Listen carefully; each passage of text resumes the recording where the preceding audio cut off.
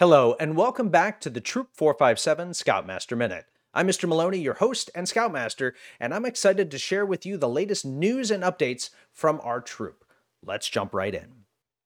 First off, a big congratulations to our scouts who've recently earned ranks and merit badges. Last night, we awarded patches to the following scouts in recognition of their achievements. Jack F. completed the chess merit badge. Landon achieved his scout rank and swimming merit badge.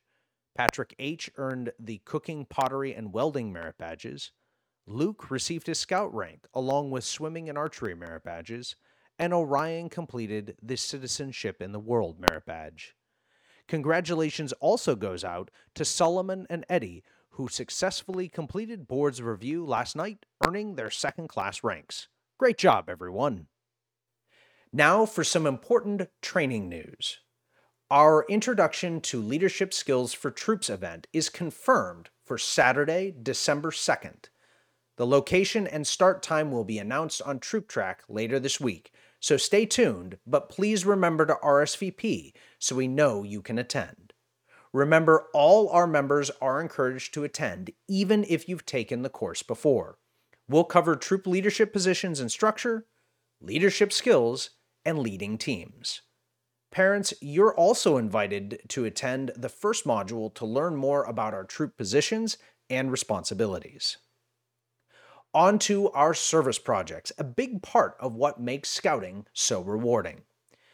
This Saturday, November 18th, we will have our Santa's House service project, now starting at 9 a.m., not 8:30 a.m. We will meet at Four Corners Park, and please dress warmly for the weather. Remember, pizza at Goodfellows follows the event. Up next, time slots to help with the Salvation Army bell ringing are still available. Please let me know if you're interested in participating. Also, mark your calendars for the Miracle on Main Street parade on Thursday, December 7th at 6:30 p.m. We'll be marching alongside scouts from our Cub Scout pack. And finally, December 16th offers two volunteer opportunities: the Reindeer Race and Wreaths Across America. Check Troop Track for additional information about these events, and please RSVP so we know who will be in attendance. Looking ahead, our December 12th troop meeting is our annual holiday party. Look for the invite from Troop Track, and please RSVP so we know how much pizza to buy. Scouts who would like to participate in the White Elephant gift exchange should also plan to bring a wrapped gift that costs no more than $15. We have a number of meetings happening next Tuesday, starting with our Patrol Leaders Council at 6 p.m. All scouts holding leadership positions, including those newly elected leaders, should plan on attending. The general meeting will start at 7 p.m. and include patrol meetings and the parents' meeting.